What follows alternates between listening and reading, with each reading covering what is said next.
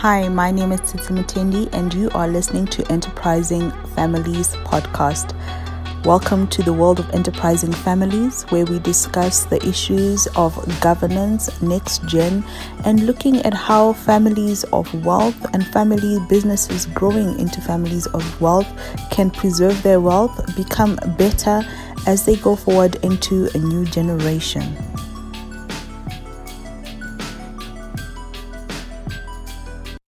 Hi, everyone, and welcome to this episode of Enterprising Families. And on this episode of Enterprising Families, I am so excited once again to have with me Jay Hughes, and he is going to be sharing with us about energy is the most powerful tool of generational wealth.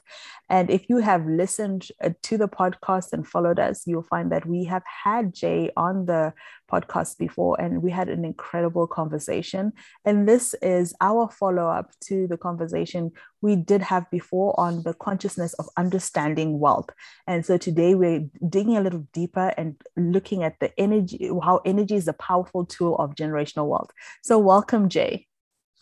Well, Tsitsi, thank you. I'm delighted to be back with you and with our audience, and I'm looking forward to another energetic conversation. Absolutely. And for those who didn't tune into our last episode, I'm just going to ask you to introduce yourself once again, and also just give us a brief about our last conversation, any touching points you'd want to bring into this conversation concerning the consciousness of understanding wealth. Well, Tsitsi, as you know, I have been practicing law for 54 years. But not in the traditional way of worrying about planning and taxes and creditor protection. I'm really much more interested in the question of how families avoid the shirt sleeve proverb, how they last for at least 5 generations. 3 would be good, 4 very good, but might be luck. But families who last for 5 generations, what are their things that they do? How do they imagine? And I would say that, coming back to our conversation last time, the awareness that a family is many capitals, not simply its wealth as financial capital, but rather its wealth as well-being. And that when you look at wealth as well-being, which is the actual meaning of the word, you begin to understand that families are spiritual capital. They have a common purpose, let's say 7 generations into the future, having flourishing human beings. Social capital, they make great decisions together.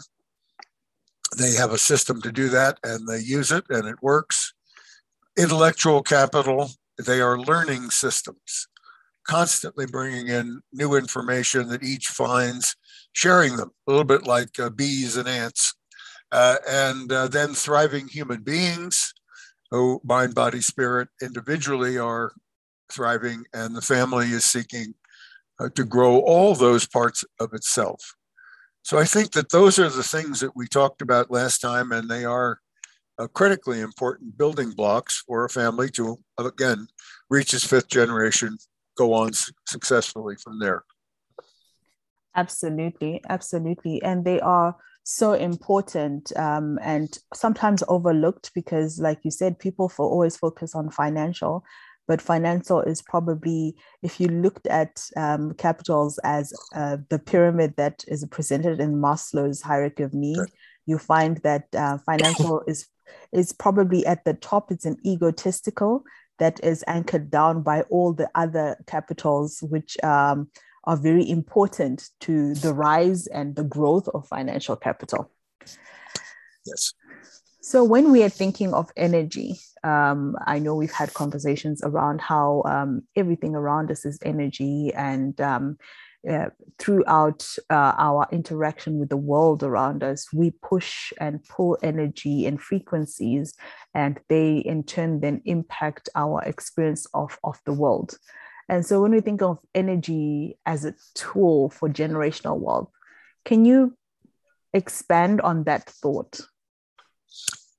But Tsitsi, I'm really particularly glad this morning here and evening where you are to be talking about this question because I think it is not well understood in our field from this perspective.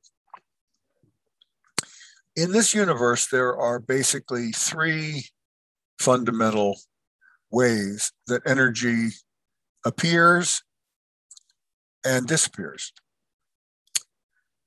The first, and these are different measures of heat. And the story I like, and I don't know if this is a universal story, but we have the children's stories, which I think are always very illustrative. We have the children's story of Goldilocks and the Three Bears. Now, I don't know if everyone knows the story, but this is a story of a little girl who's wandering in the woods. Of course she is. And she comes upon a house, and it turns out that this is a house in which there are three bears living, a big papa bear, a lovely mama bear, a little baby bear. And while she's there, she discovers some porridge to eat. She's hungry. And it turns out the bears have gone out for a walk in the wood and left their breakfast behind. And the papa bear's porridge is too hot, burns her mouth. And the mama bear's porridge is too cold, and she can't stand it. The baby bear's porridge, on the other hand, is just right. The temperature is just right. So why am I starting with a children's story? Well, there are three basic ways that energy works in our universe. And it follows principles of heat. The papa bear's porridge, in energy terms for a family, is fission. It's too hot, it blows up. Fission is too much energy. Boom. And then you have mama bear's porridge, which is too cold, which is inertia. Two objects resting next to each other, but no connection. Profound cold. And then you have baby bear's porridge, fusion. 1 + 1 makes 3. The miracle of our universe is our sun. 1 + 1 makes 3. Mm-hmm. Oh, that's very interesting, isn't it? Mm. So you can have fission. Family gets into the newspaper when it blows up. That's actually quite rare. It's quite rare. What actually happens to most families is that they die from cold. They die from inertia. And people say, what is he talking about? Well, I'll give you a very quick diagnostic tool for a family to find out how it's doing with cold. Let's assume that they're having a gathering and people are sitting out in a room. No, let's do this slightly different. Let's assume that it's just a group of strangers. We'll make it even more clear. A group of strangers sitting in a room, and somebody like Jay Hughes and Tsitsi Mutendi come up and sit in front, and they say, oh, we'd like you to find out how your family is doing with respect to cold, with respect to inertia. People say, what are they talking about? And this is what we ask them. We say, without looking at your personal device, I'd like you to tell me whether you have the names and addresses and contact information of every one of your first cousins in your personal device. Now, Tsitsi, it won't surprise you to know that in every room where I've done this exercise, only 40% of the hands go up. Now, why did I ask first cousins? Well, that's the third generation, isn't it? First cousins are the third generation, the grandchildren. Mm-hmm, mm-hmm. Then I ask a second question. I say, well, for those of you whose hands are still up, if just exactly this moment you called at random any one of your first cousins and said, hi, Tsitsi, would she say, hi, Jay? 10% of the hands are up. 10%. Only 10% of hundreds of people that I've done this little exercise with can say that not only have they all their first cousins in their personal devices, all their information, but if they called them up, they'd say, hi, Tsitsi. Mm-hmm. Inertia. This isn't because people are angry with each other. It isn't because they disagree. No, it's inertia. two bodies resting next to first cousins, no connection. Now that brings us then to the miracle of our universe, the just right porridge. Fusion. What is fusion? I want to said this before, something that should be impossible. 1 + 1 makes 3.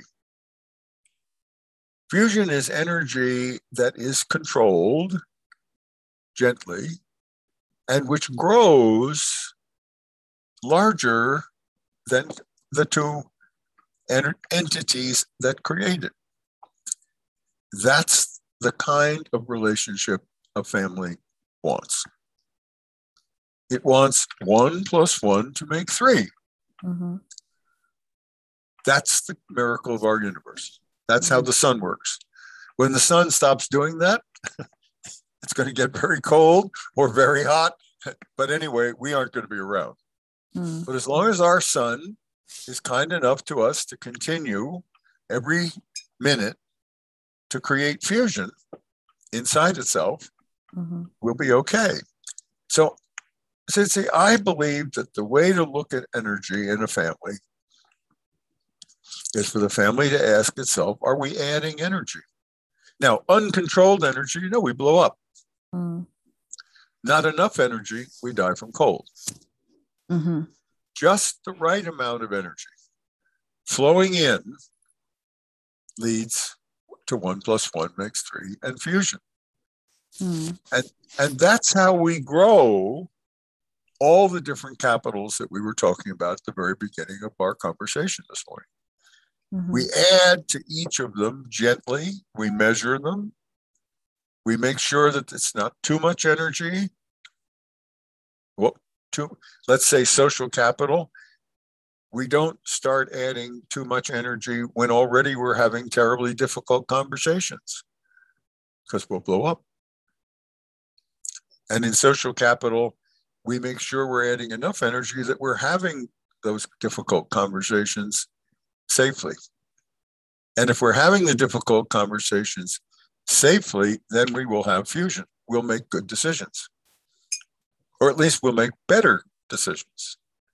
And that building on each other, those better decisions, eventually will make good decisions. And then we have a fifth generation and we go on from there. Wow. I love the explanation you've given, as well as the analogy, and how it's so fitting and so easy to look at and relate to, because when we're thinking of our first cousins, we don't really think of it in actual perspective, which is it's a third generation. And we tend by that third generation to lose contact. And I know I've had conversations in the last week around the fact that there's certain actions as people, as families, that we take for granted that lead to inertia. And one of those is probably the fact that we tend to rely on our memories to keep record of events, and our memories to keep record of life stories. So when I look at myself, I think my most clearest memory is that of my parents and my experience of them. If I look to my grandparents, I know very little about them except the stories that I was told by my parents.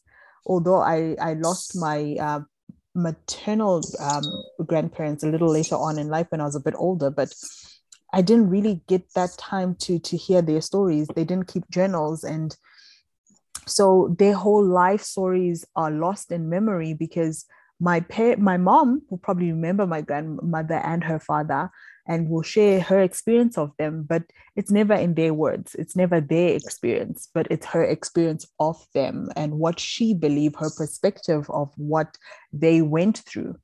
And so inertia is so easy to happen in families, because we take for granted that I'm blood related to this person and I can't wash away blood. So therefore, I take for granted that they're always going to be there, or their intellectual capital is going to be there, their human resources capital is going to be there, their spiritual capital is going to be there. When in reality, when we don't make conscious decisions to document, to preserve, to nurture, that energy dissipates over a period of time. It just dissipates, yes, and it becomes inertia, like you said. And I would say that in the years that I have been privileged to help families, and that's been really my entire adult life, and my father before me, who also did this work as a lawyer, slightly differently, more interested in the businesses perhaps than in the families, but we did overlap. We commented to each other how much more frequently the families dissipated because of inertia. Exactly what you just said. And yet that isn't what our field thinks. Our field thinks of fission because it sells newspapers. But that isn't what happens. Now, fission does happen a little bit like suns when they die, S-U-N-S, not S-O-N-S. Suns, when they die, sometimes have a last flash, and the Hubble telescope sees that. But it's the last flash. That bit of fission is simply because the sun has already died. It's just the last moment of energy, poof. But the sun itself has already died. It's cold, it's done. Inertia is what we must be really, really careful to avoid. It's just as you said, it's not visible. It's momentary pieces of the history and the stories and the reality that disappears. And we need, just as you said so beautifully, we need the stories. They are our way. They are, in the Chinese speak of the way, that core current that flows deep in the ocean that maintains life. Our stories are that current. When we lose our stories, the current gets choppy. We don't have the sustaining reality of who we are. And I might add, because I think this is an energetic principle too, I have long since given up thinking of families as blood. I think of them as families of affinity. Affinity is the principle of positive relational connection other than by blood. Affinity is the word in 14 different arts and sciences of positive connection. And the peculiar thing about energy is that no family starts with blood. Of course not. It starts with two unrelated people. What they share is affinity. That's the Genesis myth, or the real beginning of every family, isn't it? Two people with an affinity. And then from that affinity, that energy, that positive connection, which is energy of love, affection, enhancement, help, grows that initial germ of affinity, of positive connection. And now you include, when the children come along, affinity. When they choose to partner, what are they doing? Affinity. There is no blood. Now, one of the things I teach is this. If somebody is having a family meeting or some action of their family, and there's only one name at the top of the page, I tear the page up. I say, start over. Well, Mr. Hughes, what are you doing? Just Well, I'm clarity. sorry. When you There's say only there's, two names. There are okay, always two names. so when you say only one name, do you mean the surname of the family or the Yes, names of, okay, yes. got you, got you. Because there isn't one name. Mm-hmm. Family has to be two or more people. That is Yes. what Webster requires. Okay, got you. Two or more, not one. You can have a single person household, Mm-hmm. but you can't have a single person family. There have to be two. Got you. So if there are two and you only have one name, what did you just do? You lost half your stories consciously. Wow. Yes, And that the is so true. stories are that current that flows and sustains. Mm-hmm.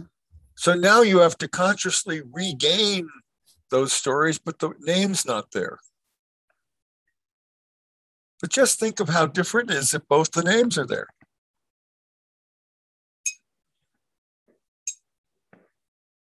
Mm, mm, mm, mm.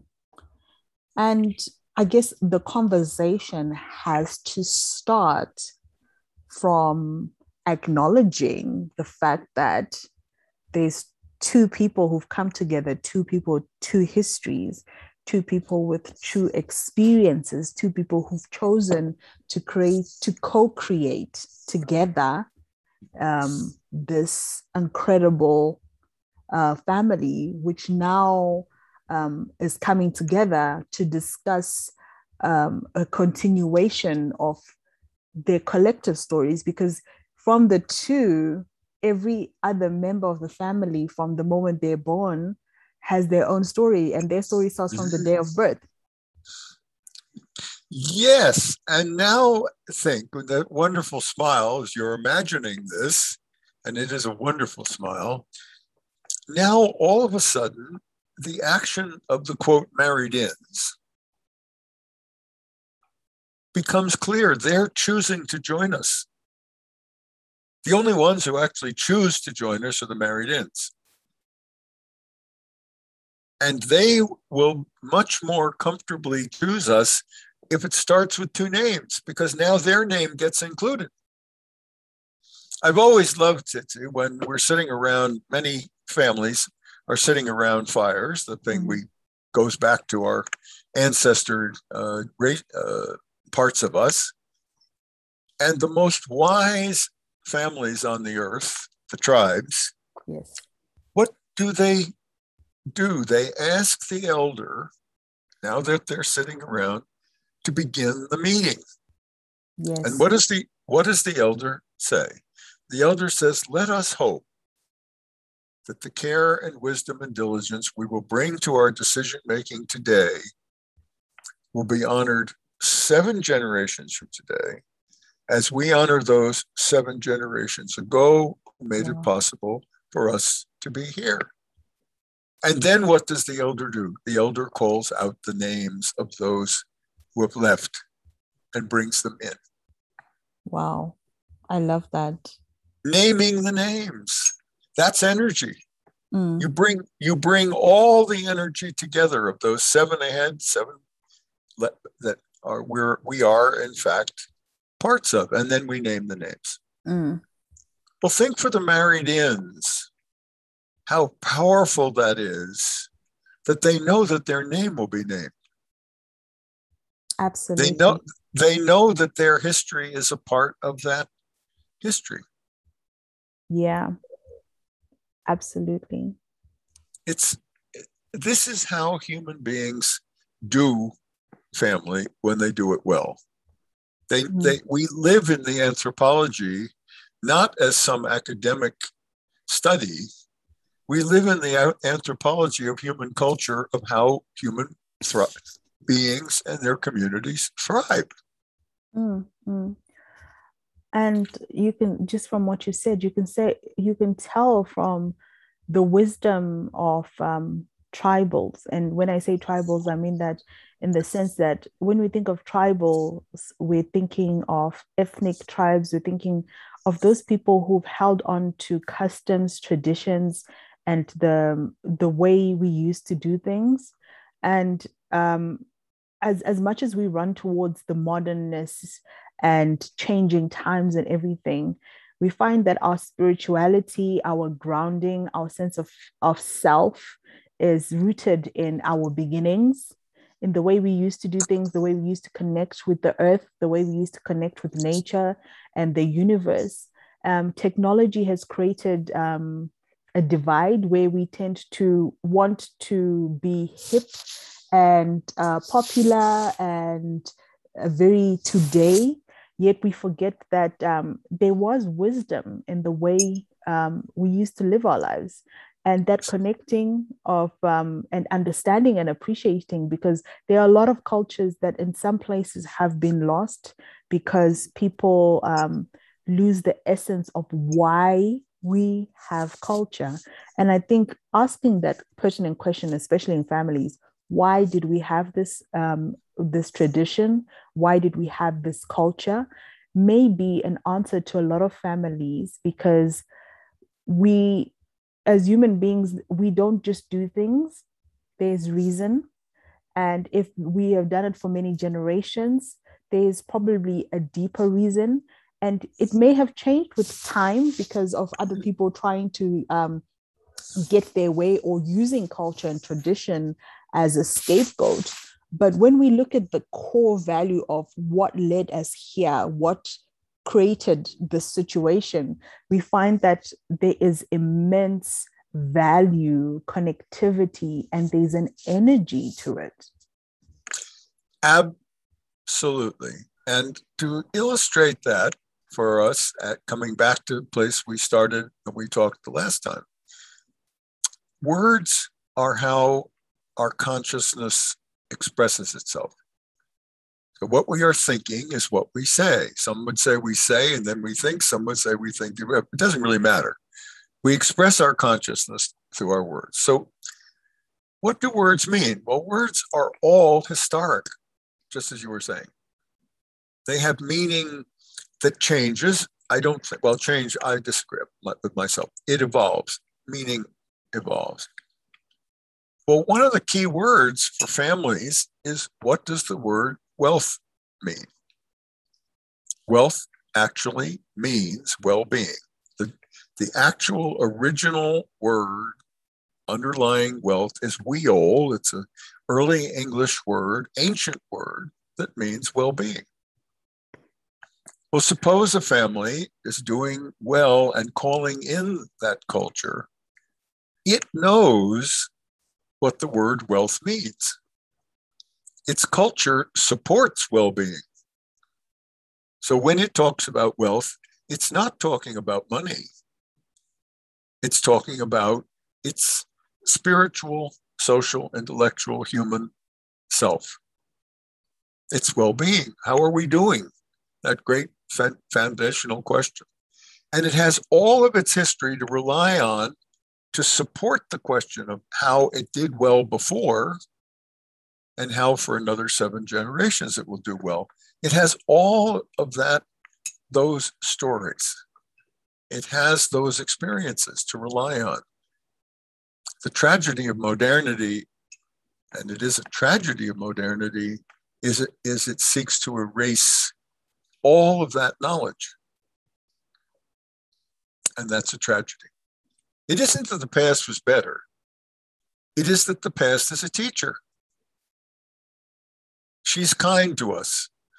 Cleo, the muse of history, is kind to us. She's a wonderful lady. She simply asks us, remember, act with that awareness. And that's the energy of history, isn't it? It's the energy of Cleo, the muse of history. She sits there with to help us and support us. I once took a trip to one of our national archives, and there was a big plaque that sits just outside the building that was put up many, many years ago, I believe. And it reads, "We learn and preserve our future so that we can make decisions today, and so that we can project how we live our future." So we learn about our past so that Right. we can live today, and Yes. so that we can then make decisions for tomorrow. It shows you how interconnected our journeys are, how interconnected time is, how time to a certain extent is a human experience where we have to gauge our days by the sun and by the movement of the earth and the movement of the stars so that we can document. And when we fail to document, we fail to learn. When we fail to incorporate and include, we fail to learn.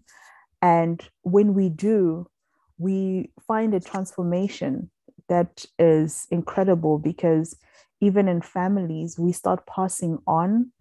And instead of having inertia, we start creating that continuity, because it's a thread that has continuity, that identifies with where it's coming from, is living in its current, and it's planning for its future.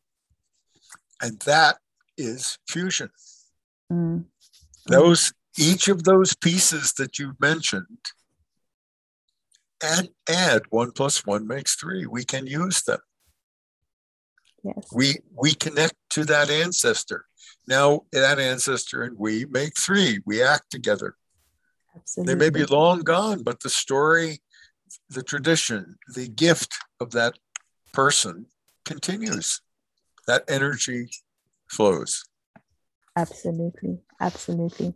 Thank you so, so much, Jay, for this conversation. I am sure it has sparked so many thoughts and threads in so many people. And firstly, I would just like you to just give us your final word on your thoughts on how people can start creating this fusion, as well as how people can reach out to you and continue having this conversation. Well, Tsitsi, I think the most useful thing I could suggest is that people begin to imagine, ask themselves very carefully, what is our purpose? And I would say, for me, the distillation of that in family is that purpose is the enhancement of the individual journey of each family member every day and in any way we can do. Anything we can do that advances the enhancement of each individual member of our family each day accretes and adds energy. And gradually over time, as we do that consciously, intentionally, the aspiration to have a 5th generation becomes an inspiration. We move our own aspiration to inspiration. We're now acting. Then we have to perspire. There has to be perspiration. And then we have a 5th generation that's flourishing. It's incremental energy added every day through the conscious awareness. What can I do to enhance that individual family member's journey of happiness? That's my distillation, because that's what I've seen great families do. By the way, that's also how you have a tribe like the Iroquois in America, which is about 600 years old, or the Yamamoto in Brazil, who are 1,000 years old. You find these remarkable human communities, and you find that that's what they do. They don't survive, they thrive.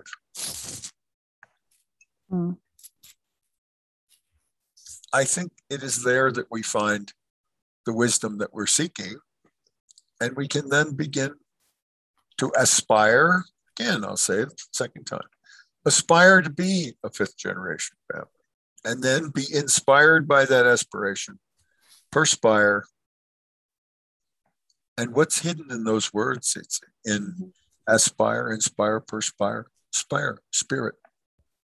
Yes, yes. Right inside each of those words. And then you get spire, spirit. Yes, yes, absolutely. Thank you once again so much, Jay. It's been a great great privilege to share these two journeys with you, and I look forward to continuing this walk as our lives bring us into synchronicity.